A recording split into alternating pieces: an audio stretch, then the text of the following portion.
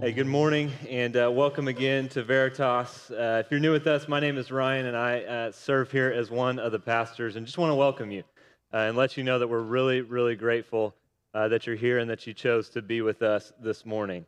If you are new with us, we have been walking in a series through the book of Genesis, and this morning we're in Genesis chapter 39, and so you can make your way there. If you're new and you don't have a Bible, we would love to give one to you. We've got some black hardback Bibles on that table over there. Just grab one of those and keep that.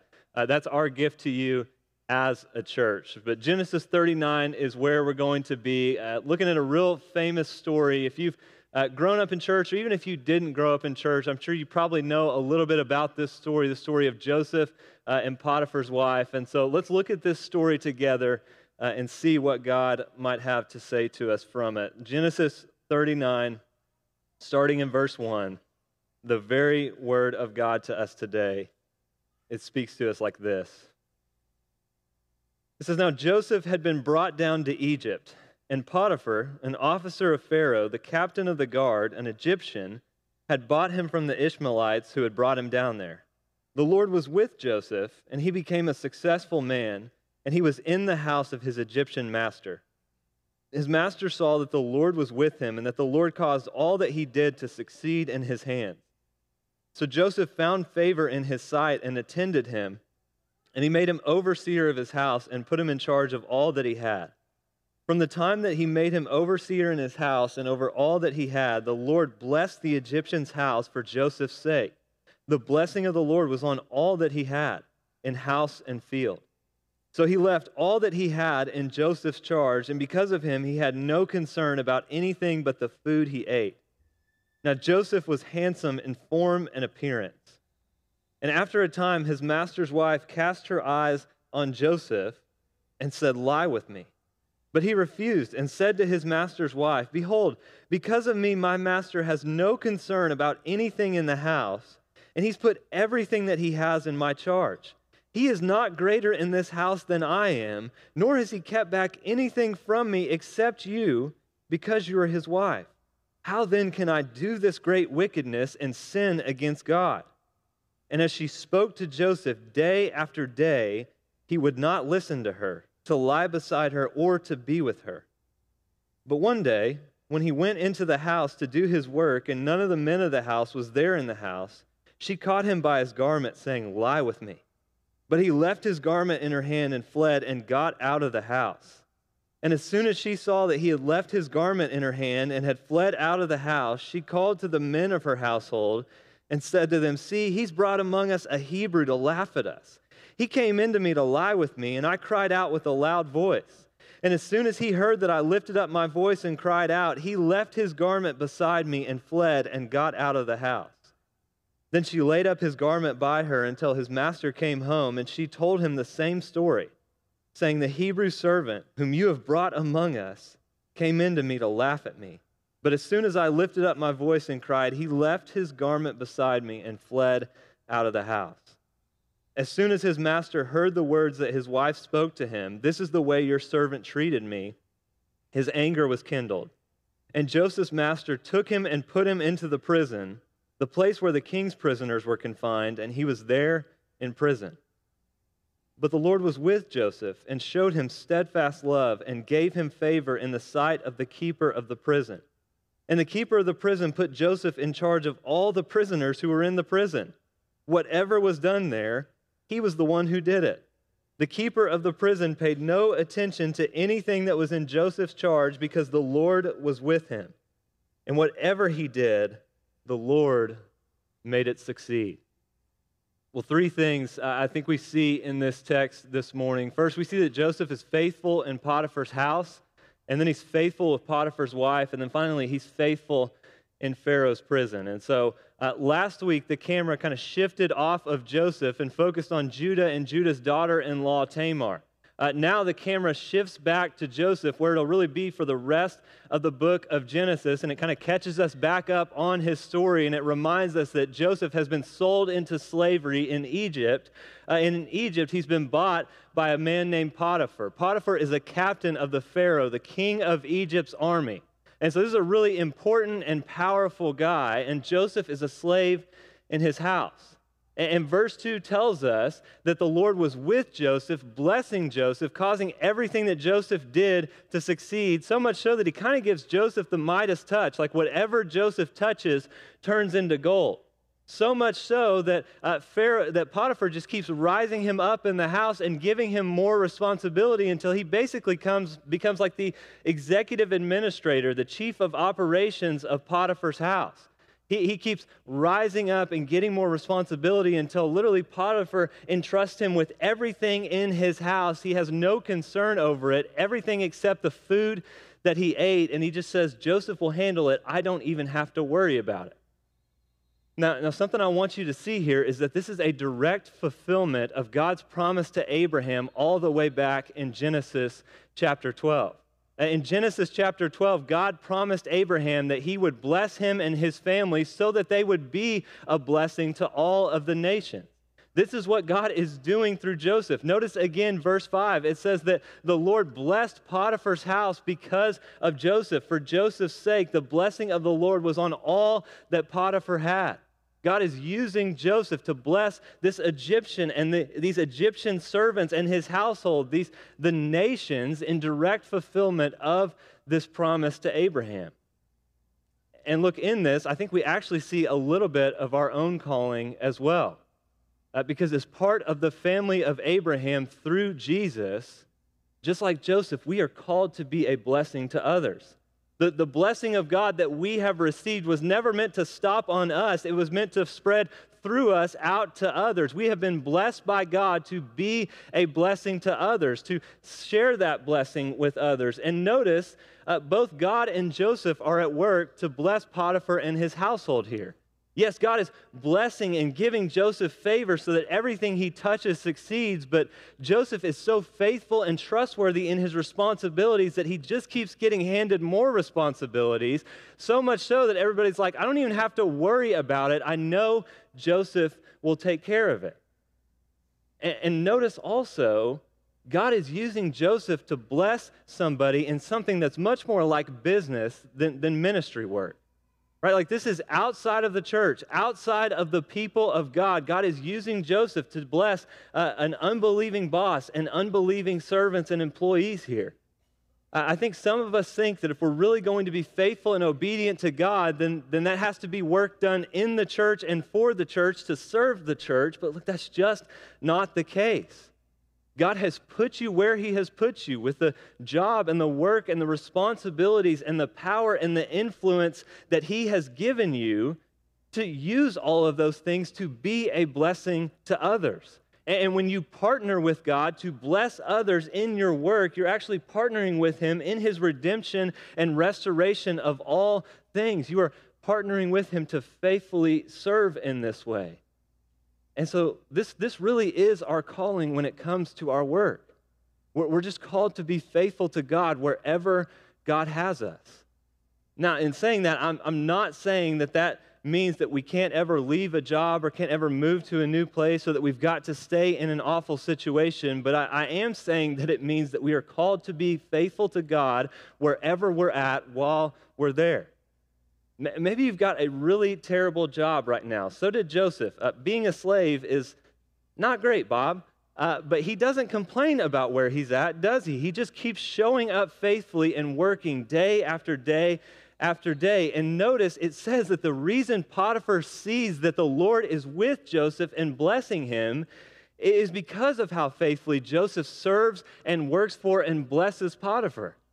Like the best witness for Jesus that you might have at your workplace is not by you constantly trying to force a gospel conversation with your boss or with your coworkers. It might just be you being such a trustworthy, responsible, and faithful employee that it causes your boss and your coworkers to ask, like, what makes you so different? Why are you so focused on others and not yourself? Why do you not cut corners like everybody else does? Why do you care so much about this? Or maybe you're the superior at work, and the way that you do this is by loving and serving your employees so much that it causes them to ask, like, why do you treat us like this? We've never had a boss that treats us like this. Why are you so gracious towards us? Why are you so patient with us? Why are you so kind? Like, you should focus on being such a faithful, responsible, and trustworthy employee that it opens up conversations about Jesus. That when somebody knows they need someone they can trust, you are the first name on the list. That it would open up these conversations as we're faithful to do this. And look, like I know a lot of you are pursuing roles that are going to do this, that like Joseph are going to give you a lot of power and influence and responsibility. And hear me, like that's a gift. That is a good gift from God. Because what we see here in Joseph's story is that power and influence and responsibility aren't bad things in and of themselves. The question is, how are you going to use it? Yes, power and responsibility and influence, if you get promoted into these things, they bring unique temptations, but it's a gift that God has given you that you can either use to serve Him by serving and blessing others, or that you can abuse by using to serve yourself. And so the question is, how will you use it? You can hate your job and you can complain about it and you can focus about yourself, or like Joseph, you can work hard and work differently, seeking to be a witness at your work by the way you bless and serve and faithfully carry out your responsibilities towards others. Joseph is faithful in Potiphar's house, but that's not the only thing that we see about Joseph in this text. We also see that Joseph is faithful with Potiphar's wife. Because the back half of verse 6 tells us that Joseph, he's a looker. I mean, he's well built, he's handsome, he's jacked, he's been doing his push-ups. I mean, he's just a really great looking guy. And as he's kind of rising up in the house, Potiphar's wife notices him and she begins to take a liking towards him. And she's not shy about it either. She comes right up to him and she's like, hey, I want you to sleep with me today. But Joseph refuses her advance and he says, no, how could I do that? Your husband has made me in charge of everything in this house. The only thing he hasn't given me charge over is you, because you're his wife. How could I do this great wickedness and sin against God in this way? And so he doesn't give in to the temptation. But it's not just once that she does this. Verse 10 tells us that day after day after day, she is doing this. She's coming up to Joseph and saying, come on, won't you sleep with me today? Won't you please have sex with me today? But Joseph just continues to refuse her. But one day, it seems like she sends all the other servants out of the house and kind of catches Joseph by surprise when he's alone in the house. And she's even more forward this time. She grabs him by his clothes and really kind of rips his shirt off, it seems like. And she's like, I want you to have sex with me right now. But once again, Joseph refuses. He literally hightails it out of there and leaves his clothes in the house. He literally does what Paul tells us to do, and he flees sexual immorality. He refuses and he gets out of the house. But once this happens, Potiphar's wife seizes her opportunity to falsely accuse Joseph, first to the other servants and employees, and then to her husband. She tells the servants first, look, my husband has brought in this foreigner to try to make a mockery of us and assault us. He tried to assault me, but when I screamed, he got scared and he ran out of the house. But look, he left his clothes that he took off trying to assault me in the house. And when Potiphar gets home from work, she tells him the exact same story. And Potiphar is furious about this, and so he has Joseph thrown in the prison. Now, a few things I want us to see from this part of the text. First, I know that this story has often been used as an example of how women will falsely accuse men of sexual assault and harassment. And even if you've never heard this story interpreted this way, I think just where we're at in our cultural moment, it's easy for us to kind of read a story like this and read it as, oh, here's an example of this awful woman trying to bring a good man down. And look, I'm not saying that that doesn't happen. I'm not saying that false accusations don't happen. Clearly they do. But what I'm saying is that's the wrong way to read this text. The most important dynamic in this text to understand what's going on here is not that Joseph is a man and that Potiphar's wife is a woman. What's most important to understand this text is the power dynamics that are at work here. I mean, think about this. Joseph is a slave. He has no recourse here. What's he going to do? Is he going to go to the HR department and be able to file a complaint about her sexually harassing him? Like, what is he going to do? Is he going to go to Potiphar and say, hey, boss, thanks for all the new responsibilities. Really loving the job. One thing, your wife won't stop trying to sleep with me. Is there anything we could do about that? Do you know what Potiphar's going to do about that? He's going to have him killed or have him thrown in prison. Now, look, once again, I'm not saying that false accusations don't happen. They do. I'm just saying that when claims of sexual abuse and harassment come up, look at the power dynamics that are in play. Those who don't have the power in the relationship have so much to lose by bringing their story of sexual harassment and assault forward.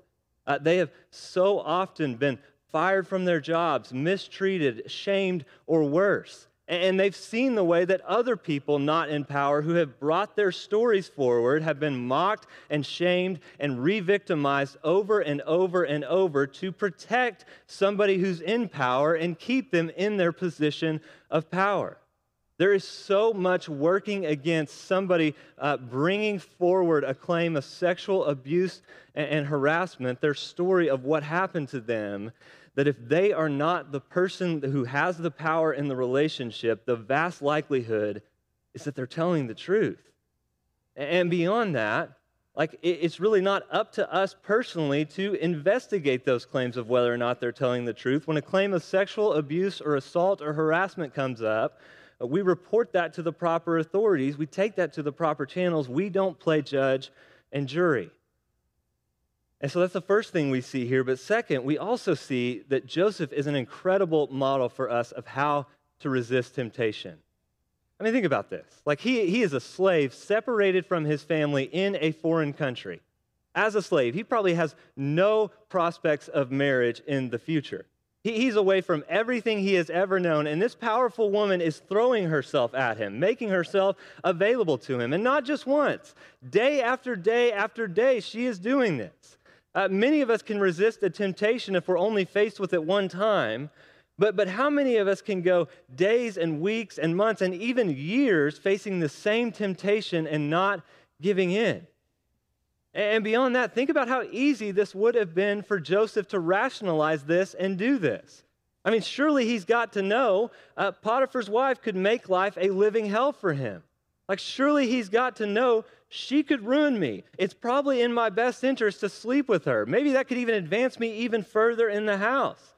And he's the COO of Potiphar's house. He could arrange all of the schedules to get all of the servants out of the house so that he could get some time alone with Potiphar's wife where no one would ever know. But he doesn't do that. Day after day after day, he refuses. He's faithful with his temptation, and he never gives in. How does he do that? Well, I think the text gives us a few ways how and shows us how he does this. First, he doesn't flirt with sin. Did you notice verse 10? It says that he would not listen to her, to lie with her, or to be beside her. I don't think that's being repetitive there. I think that's saying that Joseph, yes, he wouldn't sleep with her, but he also wouldn't get in the bed with her either. It's kind of a first step towards that. Now, so many of us do the exact opposite with our sin. We think we can get as close to it as possible because we're adults. I mean, we can handle it. But that's not what we see with Joseph here. Joseph knows the truth of what Proverbs will say later on in the biblical story, that you cannot scoop hot coals into your lap and not get burned. And so he doesn't flirt with sin. He doesn't give it an opportunity. He resists it. But even deeper than that, the deepest reason he gives for why he's resisting this sin and this temptation is what he says in verse 9 when he tells her, how could I do this great wickedness and sin against God? Now look, I think many of us think the fight against sin is just a fight to try to drum up more willpower to say no to it, but that's not what we see here in Joseph. What we see here in Joseph is that our fight against sin is ultimately about desire. He does not say, I know I'm not supposed to have sex with you. Just say no, just say no, just say no. No, he says, how could I do this great wickedness and sin against God? God is what is uppermost in Joseph's thoughts and heart and affections right now. God and his relationship to God is way more valuable to Joseph than any pleasure he might get from sleeping with Potiphar's wife. And so look, this is how we fight sin. The fight against sin is not just a fight to say no to it, it's a fight to say yes to something better. A Puritan, Thomas Chalmers, he preached a famous sermon about this idea, and he called it the expulsive power of a new affection. And what he meant by that is that if we're going to change our sinful behaviors and desires and actions, then the way to do that is by changing what you love. And the way you change what you love is by finding a greater love than the thing that you're currently loving. Because what he argued, and what I think the Bible argues, is that a greater love for Jesus will drive out, it will expulse out this desire that you have for sin and these sinful desires. It's the expulsive power of a new affection. When I was a kid, I wanted to be in the NBA and play in the NBA when I grew up. And I know you look at me and you're really surprised that that didn't end up happening. But when you're just kind of average height and you're not very fast and you can't really dribble or shoot, it's going to be pretty hard to do that. Those are all pretty important things.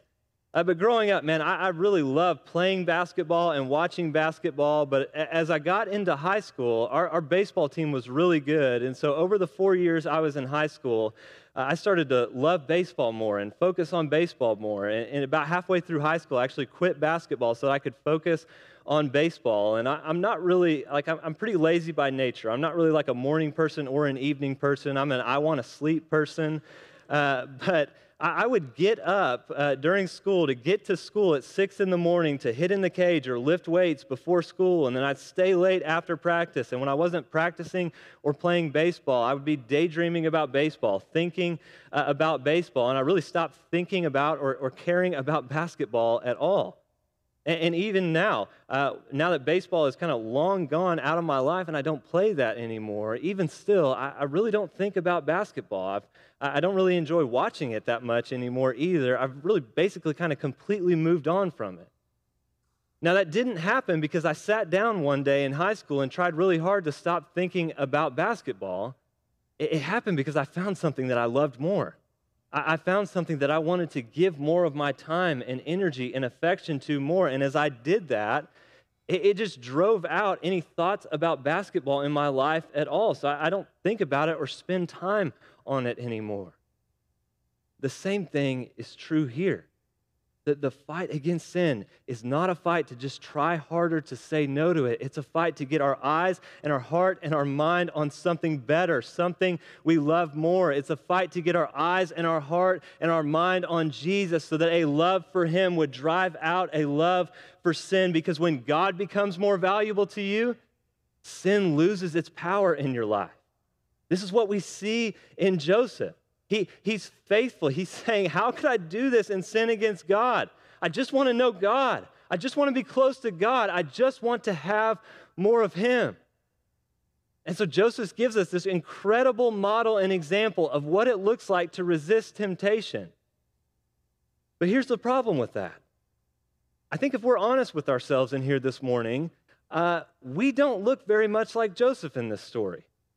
I would have guessed that the story of our lives is not one episode of faithfulness after the other, one episode of victory against sin after another. The story of our lives is much more a story of one step forward followed up by 2 or 3 or 4 steps back. Like we give in to sin. We fall to temptation. We struggle to be faithful, both in big things and in little things. Like we're faithless and not very faithful. Where is the hope for us? Well, the good news is that Joseph is not just a model for us in this story. He's also an arrow pointing beyond himself to someone greater. Maybe you noticed as we read through the text that Moses is presenting Joseph like a new Adam here. God blesses Joseph just like he blessed Adam. Joseph's raised up to second in command just like Adam was. Joseph is given all of these things. He says when he talks to Potiphar's wife, notice that he says, the only thing that my master has held back from me is you.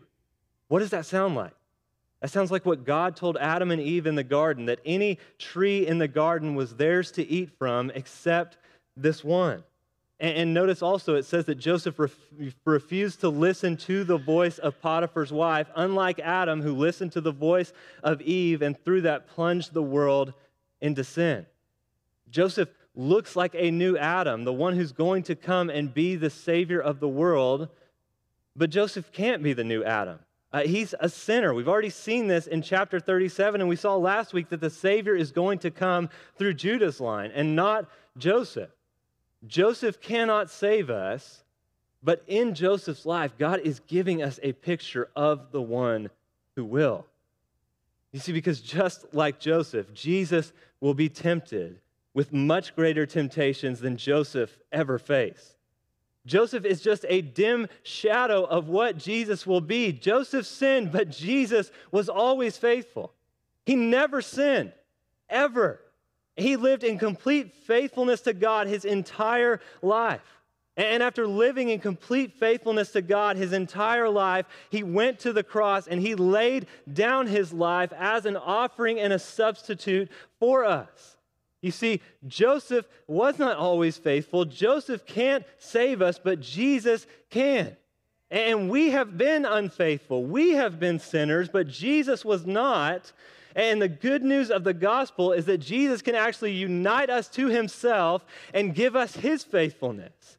You see, union with Jesus is such a precious truth because it means that when you put your faith in Jesus, you are united to him and all that is his becomes yours. He takes your sin and unfaithfulness upon himself and pays for it, and in exchange, he gives you his faithful righteousness. And so now when God looks at us, he does not see our sin and unfaithfulness. He sees the faithfulness of his son, Jesus. And it's actually the faithfulness of Jesus given to us that can change us and can make us a faithful people. Because the faithfulness of Jesus given to us gives us the confidence to know, to get back up when we sin and keep following after God because we know that there's nothing we can do that would take us out of the hands of Jesus. There's no sin we can commit that would make God change his mind about us because our righteousness is not found in ourselves, it's found in Jesus. This is the good news that this passage gives to us, and it's great news. But it isn't the end of the story, both for Joseph or for us. Because Joseph is faithful in this ordeal, in this temptation with Potiphar's wife, but his reward for that faithfulness is to be falsely accused and thrown into prison. I think just by kind of default, we all have a little bit of prosperity gospel in us, this idea that says if I'm obedient to God and I do what God says, then life's generally going to go well for me. But that's not what we see here in Joseph, is it? Like he's completely obedient to God in this matter, and his life gets way worse. Like his circumstances get way worse. He ends up in a pit. Man, but even in this pit, God is still with Joseph, and he's still being faithful to him, still showing him steadfast love. How many of us would get in a situation like this and be like, yep, forget this. I tried to follow God. I did what he told me to do, and it ended up going for me like this. Like, my life stinks. This is awful. Forget this. I'm not doing this anymore. Not Joseph. He's faithful in all of this ordeal. He's faithful no matter where God has him. He just continues to obey. Now, and I think this should be an encouragement to us because no matter where Joseph is at, whether he's in the heights in Potiphar's house or he's in the depths in the prison, he's still faithful to God. He's just consistent no matter where he finds himself. And look, you can do the same thing. Listen, you may not have the job that you want right now. You may not be in the city or the duty station that you want to be in right now.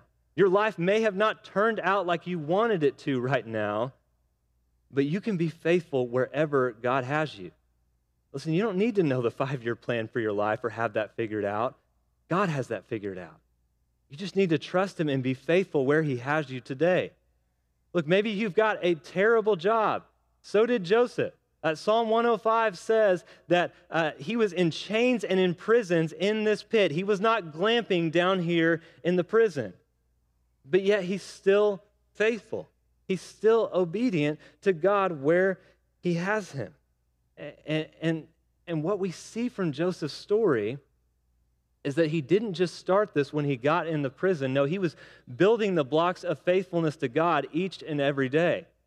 I love the story of Daniel in the lion's den in Daniel chapter 6. The other leaders want to bring a charge against Daniel, but nothing will stick because he's so faithful. And so they have the king write up an edict that for the next 30 days, anybody who bows down to, prays, or worships another god besides the king should be thrown into a pit of lions. And it tells us that after that edict comes out, Daniel goes up to his window, faces towards Jerusalem, and prays towards the temple 3 times a day, just like he had done previously. He didn't start that once the edict came out as a way to try to get them to persecute him. No, he was building the blocks of faithfulness before that moment ever came. And Joseph did the same thing here. He was just faithful no matter where God had him, and it allowed him to be faithful to God in this matter when he got put in the prison. And so I want us to see that, but even more than that, I want you to notice what God is doing in here. Like, did you notice that God gives Joseph favor in the prison and in the eyes of the prison keeper, so much so that Joseph is made the guard of the prison and he's put in charge of all the other prisoners. They put a prisoner in charge of the prison. Like, how crazy is that? I'll tell you, that's crazy. That doesn't happen. But yet it does happen for Joseph because God is with him and God is at work in all of this. I mean, think about this. It really seems on first read like God kind of took his hands off the wheel, doesn't it? I mean, Joseph's faithful with Potiphar's wife. He doesn't give in, but yet he's rewarded for that by getting to spend time in a pit. But God was at work in all of this. What we'll see over the next few weeks in Joseph's story is that Joseph is eventually raised up out of this pit to become second in command over all of Egypt, and he saves the entire known world during a famine that is going to come. But none of that would have happened if God had not been meticulously and sovereignly working all of these things out to put Joseph in that position. Go back to the beginning of Joseph's story. If Joseph's brothers don't sell him into slavery, he never makes it to Egypt. If he never makes it to Egypt, he's never bought by Potiphar, the captain of the Pharaoh's army. If he doesn't rise up to second in command in Potiphar's house, Potiphar's wife probably never notices him. And if Potiphar's wife never notices him and Joseph isn't faithful to resist her, he's probably never falsely accused and put in this prison. And if Joseph is never put in this prison, he will never hear the dreams of Pharaoh. He'll never hear and interpret the dreams of Pharaoh's baker and cupbearer that are about to join him in prison in the next chapter. If he never hears and interprets rightly the dreams of Pharaoh's baker and cupbearer in the prison, then 2 years later, when Pharaoh has a dream that he can't interpret, Pharaoh's cupbearer won't remember Joseph and remember how Joseph rightly interpreted his dream and tell Pharaoh about him.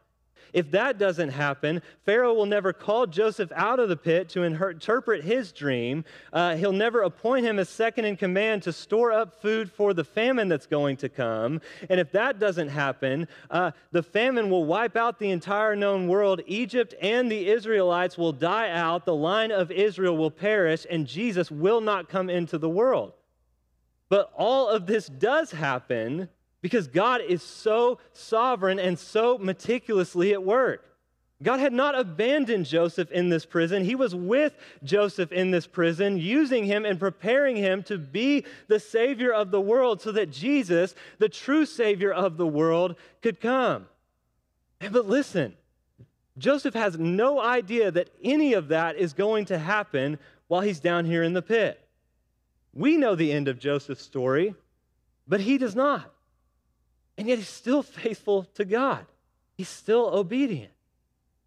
And here's the good news. You and I have even more reason and power to be faithful to God wherever he has us than Joseph ever did. Because not only do we know the end of Joseph's story when he didn't, in a way we really know the end of our story as well, because we know the end of Jesus' story and we are in him. You see, just like Joseph, Jesus will be falsely accused. He'll have his clothes ripped off of him and he will be thrown into a pit. But just like Joseph, all these things would be serving our salvation. Because just like Joseph, Jesus will eventually rise up out of this pit so that he can save the world. And so in Jesus, we may not know the specifics of how our life is going to play out, but we do know that our story ends with resurrection. We do know that our story ends in eternal life with Jesus and his people forever, no matter what happens to us in the meantime. And so look, maybe right now you feel aimless and you feel purposeless. Like I get up and I do the same thing every day, and it's just boring. I'm not impacting anything. I'm not making a difference. I'm just wasting my time. You're not. You're not. Like, who had more reason to think that than Joseph as he's languishing in this pit, but yet God was using him and God was at work. I've heard this said so many times, I don't know who it's original to, but it's just true. God is doing about 10,000 things in and through your life right now, and you might be able to be aware of maybe one or two of them. But just because you're not aware of them doesn't mean that God is not at work. And so here's the really cool thing. Like, you don't know what God is preparing you for right now. You don't know how God is going to use your circumstances and your story and your sufferings and your hurts and your everyday ordinary faithfulness to him. You don't know how God is going to use it, but we can know that if we will just walk in ordinary, everyday faithfulness to Jesus, we can know that because of the resurrection, he will use it. That faithfulness to Jesus is never wasted. It's never in vain. And one day in eternity, we will get to look back and see all the ways that God used ordinary people like us to stir up other people's faith in Jesus, to bring people that were far from Jesus back home to him, to serve and bless others so that they might know and see and receive the love of Jesus.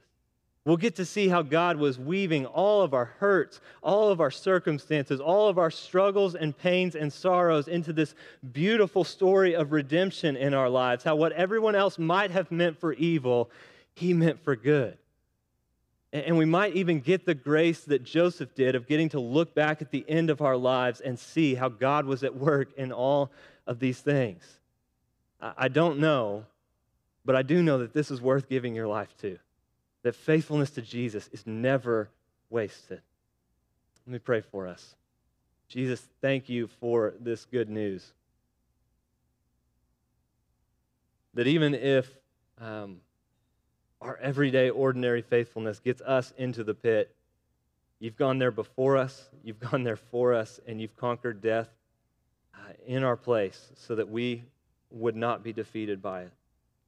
Jesus, thank you that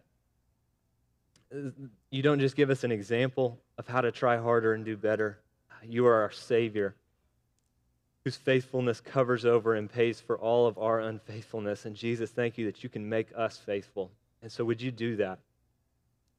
Would you make us a faithful people who are just faithful wherever you have us, wherever you call us, whatever you give us to do. Help us to be obedient. God, please do so in and through us as a people, as a church. Would you do that even this week?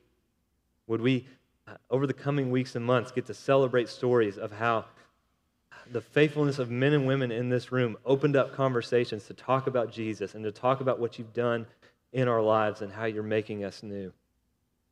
God, please do that in us. Please use your word powerfully and effectively to make it so. I pray that you would. In your name. Amen.